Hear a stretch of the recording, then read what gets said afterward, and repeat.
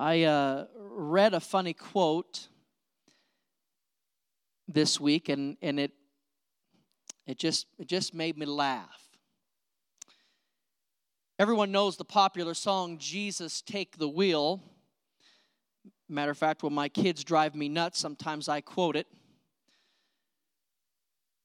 But this is the quote: Jesus doesn't need to take the wheel. He needs us to pull over so he can beat us with his flip-flop.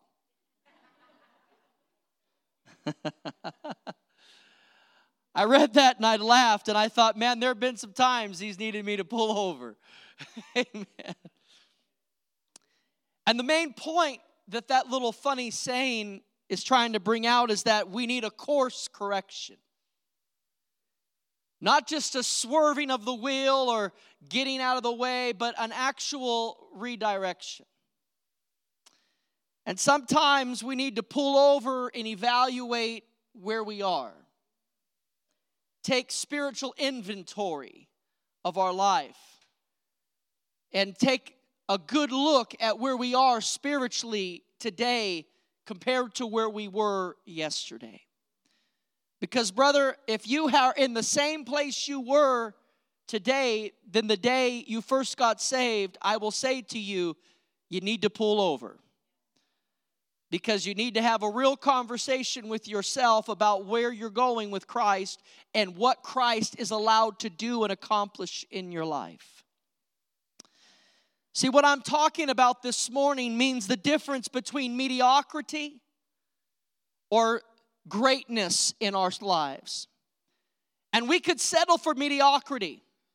We could come to church and go through the motions and just flow through and just kind of guide through, and we will just simply get the same thing we put into it, nothing. And there are times that people put nothing into their spiritual life, and then they say, God, where are you at? How come you didn't help me? Why isn't things blossoming for me? How come you haven't brought me through something? Or how come this didn't begin in my life? I expected more. When the truth is there needs to be maybe a course redirection, a pulling over, so that you can have an honest conversation between you and the Lord about where you're at spiritually. A redirection. And I can tell you that I've seen many people settle for mediocrity when God is offering greater things. God can part Red Seas, amen? God can deliver, amen? God can heal the sick, amen? God still gloriously fills with the Holy Ghost, amen? God's gifts, his spiritual gifts, according to 1 Corinthians, is still in operation in the church. Amen? All these things are true, but we as Christians settle for less than what God wants us to embrace. And so I have just simple thoughts today to help redirect us. Because we can sit back in mediocrity and just get comfortable. Come on now. We could sit back and just let the preacher get excited. Let the praise and worship leader get excited.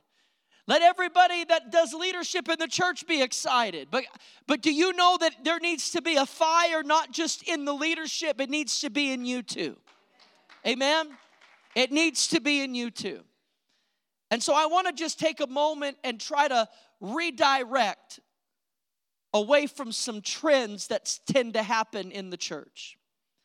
And trend number one is this: Jesus doesn't need fans, he needs followers. There are many people who are a fan of who Jesus is. They have no problem coming to church and clapping their hands and saying amen and thank you, Lord. But there's a difference between a fan and a follower. A fan sits in the stands and applauds what's going on out there, and they do not participate or know or even get close to the person who is participating in it. It's one thing for you to watch someone else burn for Jesus. It's another thing altogether for you to burn for Jesus. Amen? One great preacher, they asked him, they said, why are people coming to listen to you preach? He said, they're coming to watch me burn. That's why they're coming. And I tell you, I'll tell you right now, it's okay to watch other people burn for the Lord, but I'm telling you the greatest thing that you can ever do is set aside your agendas and your purpose and all that you are in your own life and say, Father, I'm done being a fan of Jesus. I'm done just knowing about Jesus. I want to dedicate myself to be a follower. I want to do what He says to do. Jesus wasn't looking for people who only wanted Him for fishes and loaves. He needed people who would follow Him to a cross. This is why Jesus said, take up your cross and follow me. You are more than a fan when you pick up the cross. When it means your struggle and you still love Him even though you struggle. When you still follow Him even though everyone else doesn't. Can I tell you, followers will follow Jesus into lions' dens. Followers will follow Jesus into the pits of the world and still love God even if the pits of the world hurt them.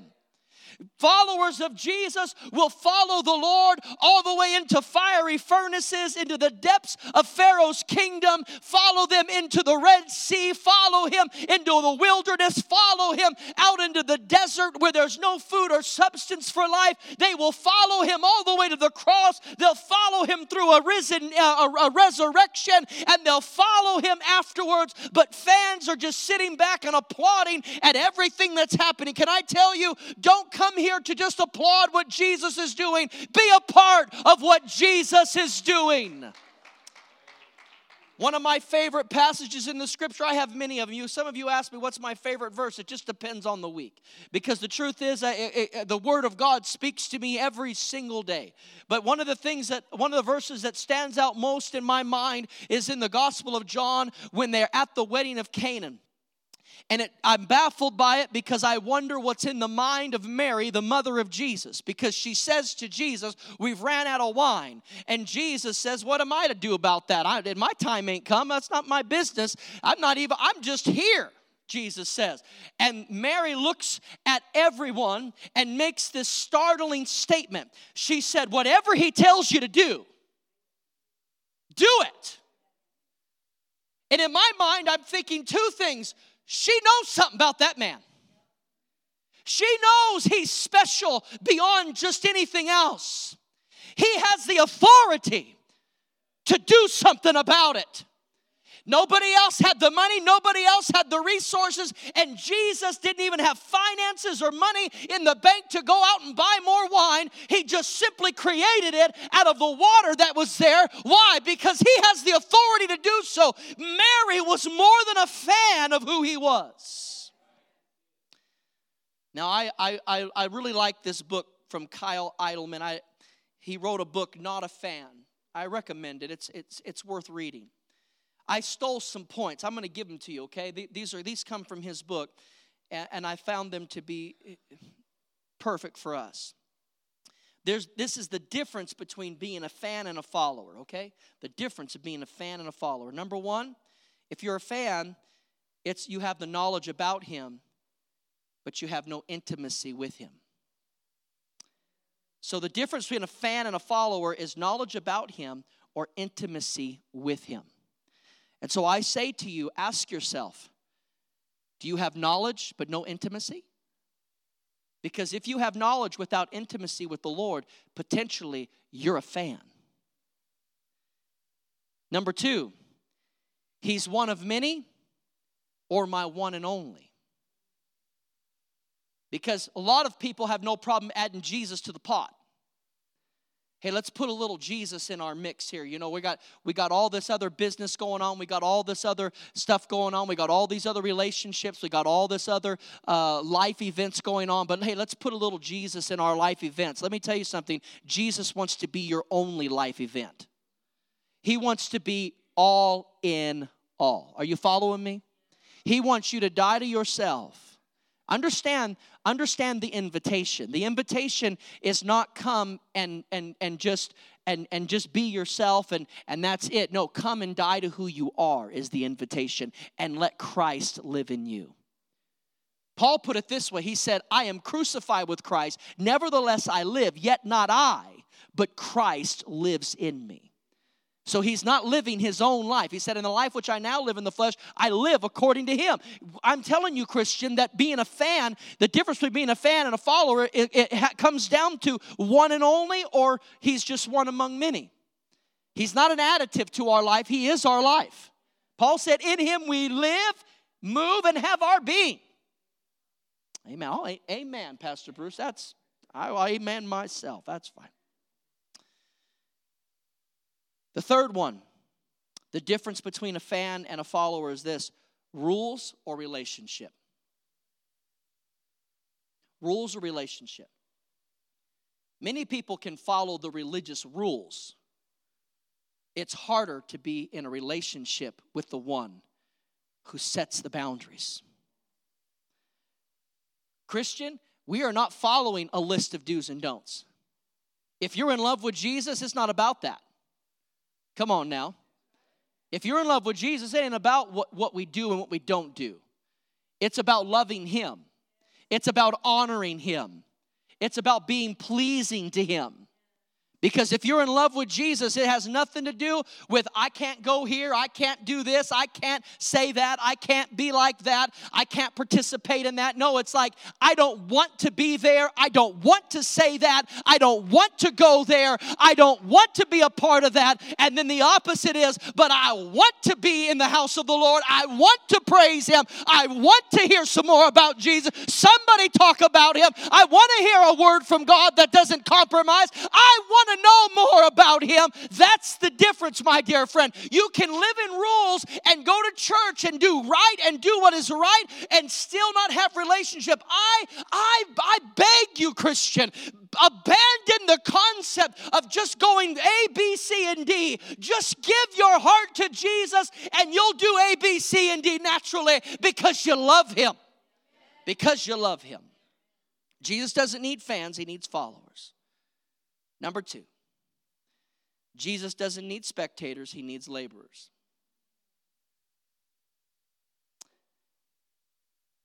Like I said, many people will come to church to watch the leadership burn.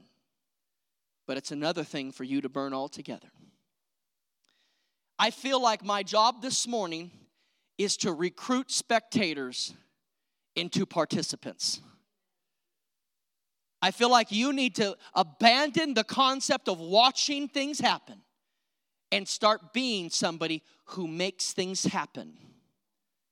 You will never have a harvest if you don't plant. You can't have a crop without the seed time. Hello, amen? Everybody's looking for the harvest, but they haven't been planting anything. Lord, how come you haven't anointed me? How come you haven't used me? How come you haven't given me a place of ministry? How come you haven't elevated me in a place that I can do something for you? Well, what have you been planting in your life that will allow you to be a part of that? Because you reap what you sow, my dear friend. And if you're sowing a whole lot of TV time and not a lot of Bible time, I can tell you why you're not getting it. If you're sowing a whole lot of friend time and companion time, and you're not sowing prayer time, I can tell you why God ain't speaking. If you're sowing a whole lot of, I got to eat this food and get myself filled up, and you're not sowing some fasting, I can tell you why you're not drawing closer. So what I'm telling you, the difference, what we need today in Christianity is not people to spectate what's happening, but to be a part of the work that is going on, to get involved in it. Now, I am a huge soccer fan. I love soccer. It's my sport. Many people in America love American football. I like Mexican football, amen. I like Spanish football. I like Italian football. I mean, the rest of the world knows it except America. And I am a huge soccer fan. And many people ask me what I think about the best player in the world. And there are two names that pop up immediately in every soccer player's mind: Messi and Ronaldo. Anybody here know those names? Okay. Thank you, Zach. My friend back there plays soccer. He likes soccer too. And The thing about Messi and Ronaldo is I don't even get to sit in the stands. They play in Italy and they play in Spain, so I don't get to see them at all. But I sit on my couch and I watch them play. And I like to watch them play. I know their names. I know all those things about them. I know their little tricks and things they do when they play. I know the way they play, and I can even tell you all the details about what makes them great. If you were to ask me one day who's better, Messi or Ronaldo, I'll say it depends. It depends, because Messi is so good, his team makes Messi good.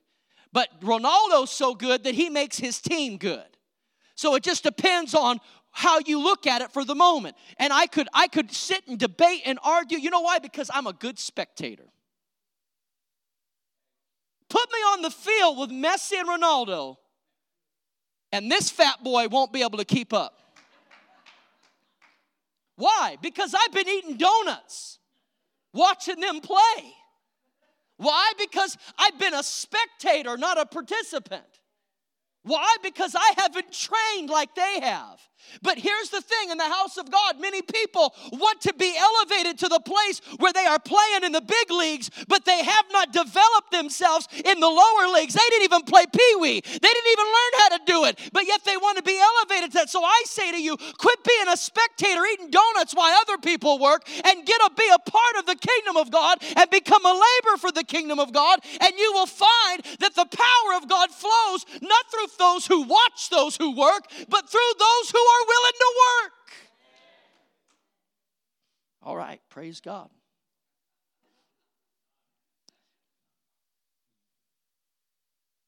You see, we need to see more than people. We need to see more than people just serving God by attending church. We need to see a faithfulness in the people. You see, the thing is that spectators watch others elevate a place. But when you become a laborer for God, you will elevate places. You will turn your living room into a sanctuary.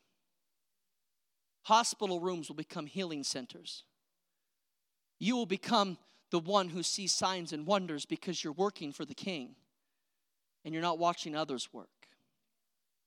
So Jesus doesn't need spectators, he needs laborers. He doesn't need fans, he needs followers. Number 3, Jesus doesn't need talent, he needs worshipers. I can tell you right now that the church doesn't operate on a polished environment when it comes to praise and worship. Matter of fact, I will tell you that the best singers I've ever heard can't carry a tune in a bucket. There was one man back in California, his name was Brother King, and I loved Brother King. He let me preach one of my first revivals. He was a great man of God, loved him dearly. And he tolerated my horrible preaching as a young preacher. And he let me minister in his church. But he used to sing a song, He Reached Down His Hand for Me.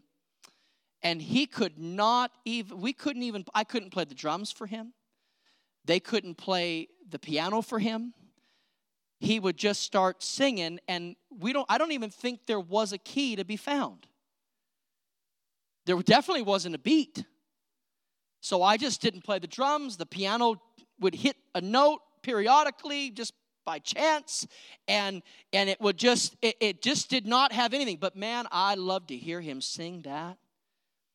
It was absolutely not anything you would want to see on American Idol, on any of them popular music shows. They would have laughed him to scorn because he wasn't talented, but there was something deeper. Amen?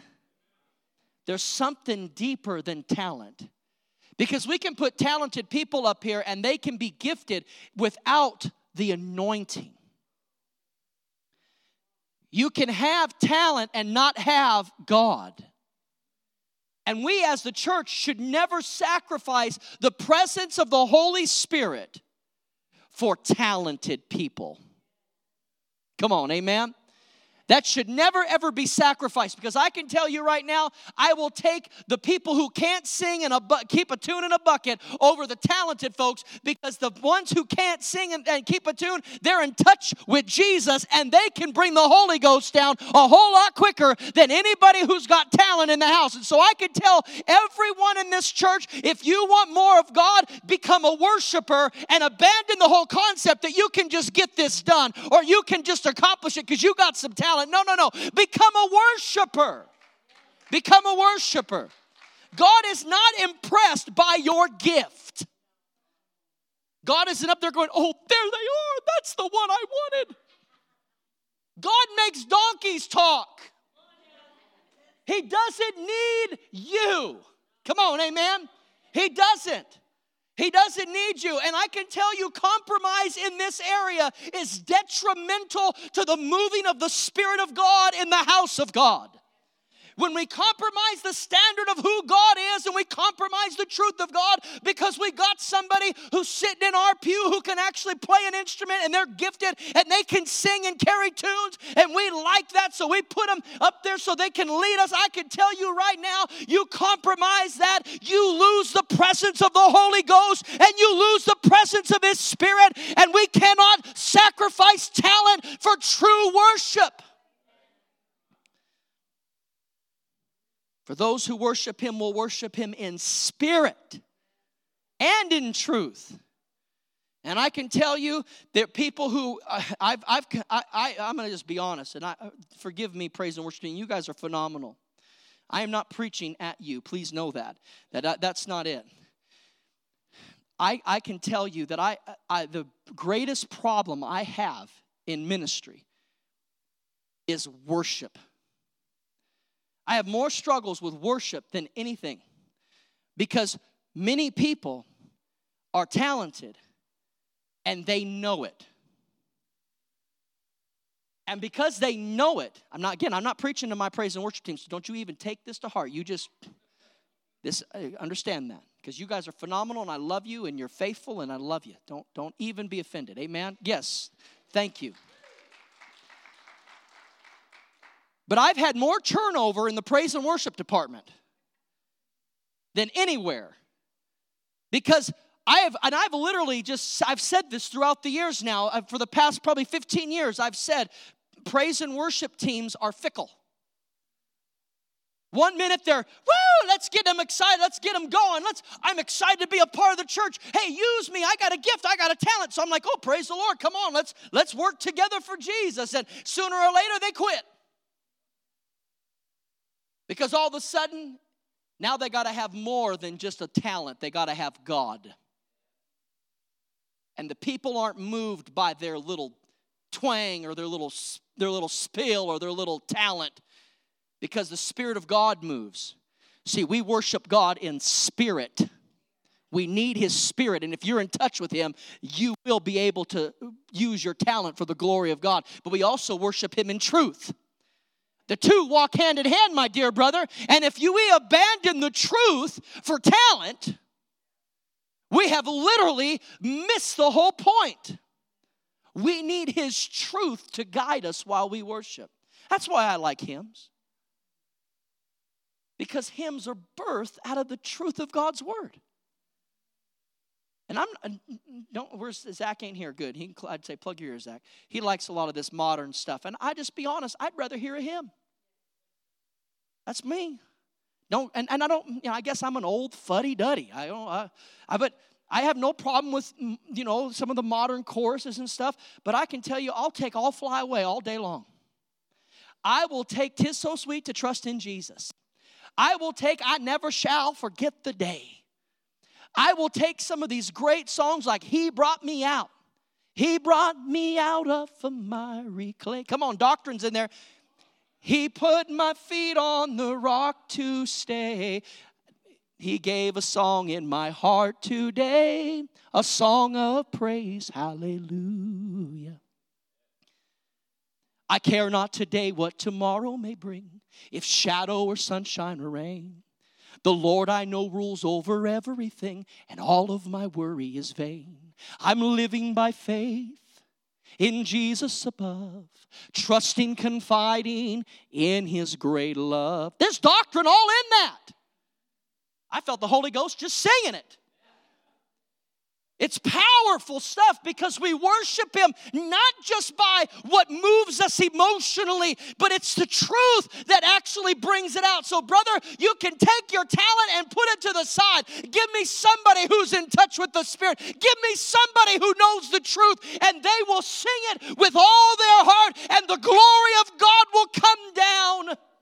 Some of the greatest services I've seen on YouTube were in the jungles of Africa under a hut where they don't even have a musical instrument. Just some folks out there dancing in the trees and jungles praising God, and they're not in tune, they're not even in sync. One person's dancing crazy over there and another one's dancing crazy over there, but there's something unified underneath the stars out there while they're praising Him, because they're praising Him for who He is and what He's done and how good He is. Not because someone on the platform is gifted or talented or they're good at worship. No, they got a hold of the one who it's all about. I'm telling you, give me worshipers over talented folks any day.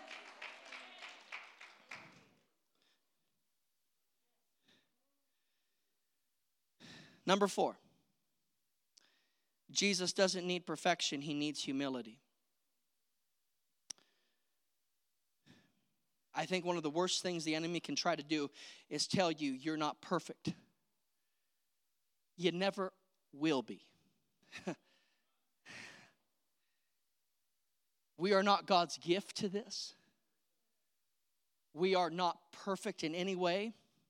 There are flaws in every single one of us, pastor included.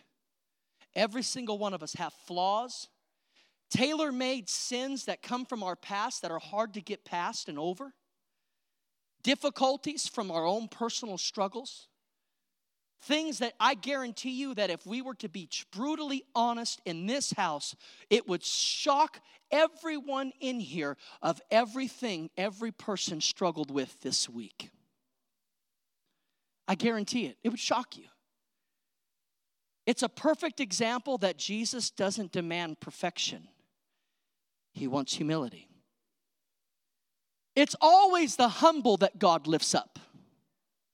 It's always the humble that God exalts, not the ones who come in polished and looking perfect. Listen, you can fool everyone in here, but there is no fooling God. You might be able to put a nice tie on. I put my tie on today. Did you see that? I put my tie on today. And you might be able to wear nice clothes. A nice blue shirt makes you stand out, and black pants, nice.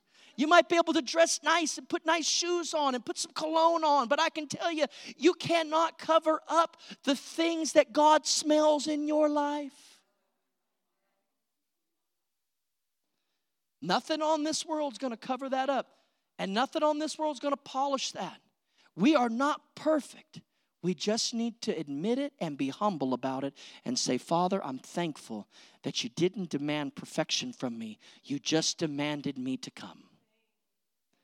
So with humility, I humble myself and I come before you, not because I've got it together, but because I know you got it together and you're the one who can take care of where I am.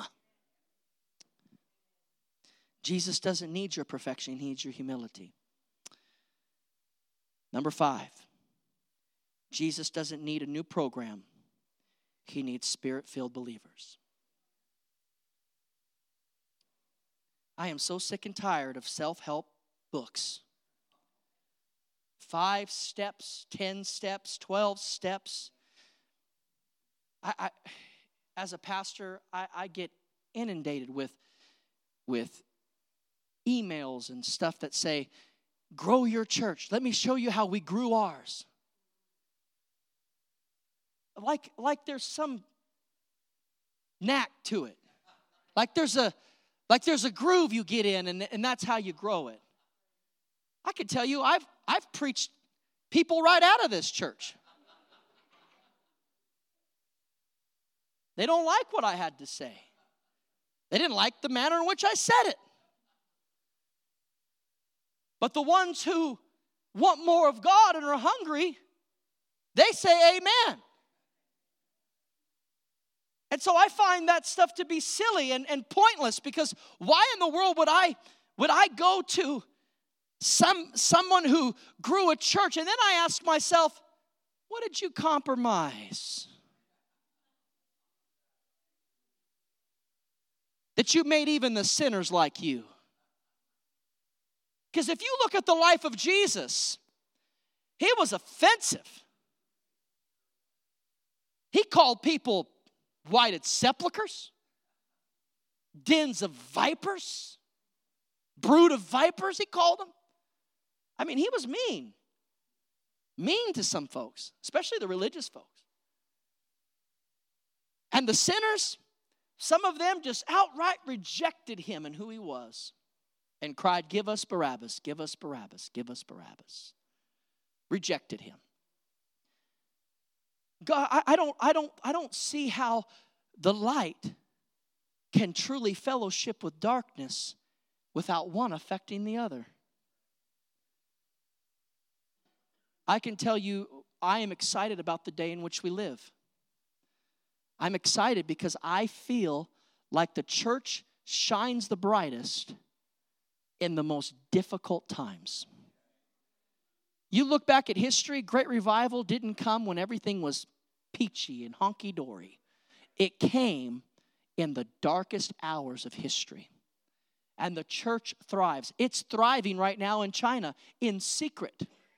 Millions upon millions of Chinese people are hiding in houses and in hidden caverns, worshiping the Lord today.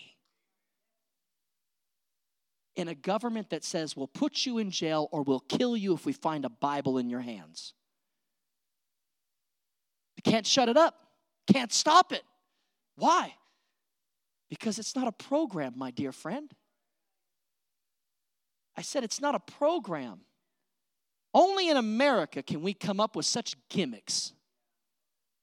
Foolish gimmicks that say, if we do 1, 2, and 3, you'll get 4. So if you get up there, Pastor Bruce, and you just don't talk about sin anymore, and all you do is talk about mistakes. You change the word repentance to a commitment and say, don't come down and repent and be sorrowful, but just say, come make a commitment to the Lord.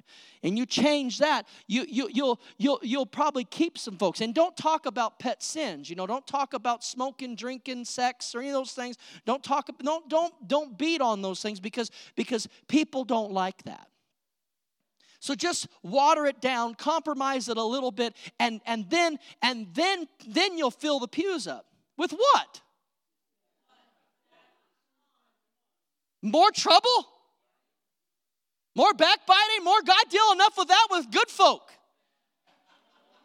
that love Jesus, fighting the good fight of faith. I don't need to deal with that with the folks who don't care. Man, that's the worst thing to do. This ain't no social club. This ain't no religious social club. This isn't a step program. This isn't AA. This is deliverance. Amen. This is not a drug rehabilitation program. This is a come down, get delivered program. Amen. This is a spirit-filled place where the Holy Spirit has his way, and the sinners feel what we call old-fashioned conviction. Come on, somebody.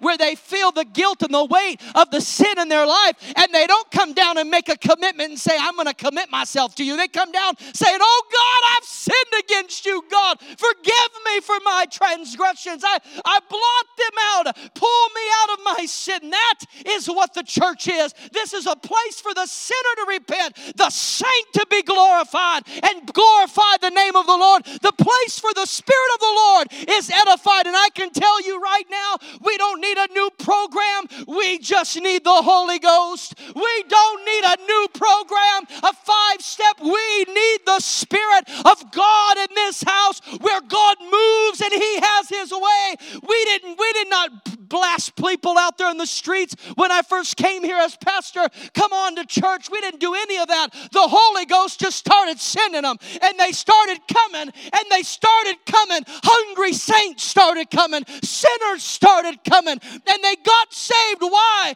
Not because I was gifted or talented, but the Spirit of God began to draw them in. Oh, I pray that this church experiences another revival, that when they drive down this street, they say, I got to check out that church. I got to find out what's going on in there. Something's alive in that place. There's a fire in the house of God again.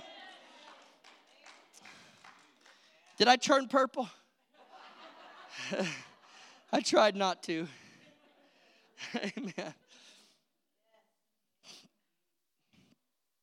I remember a story. Melissa, come to the piano.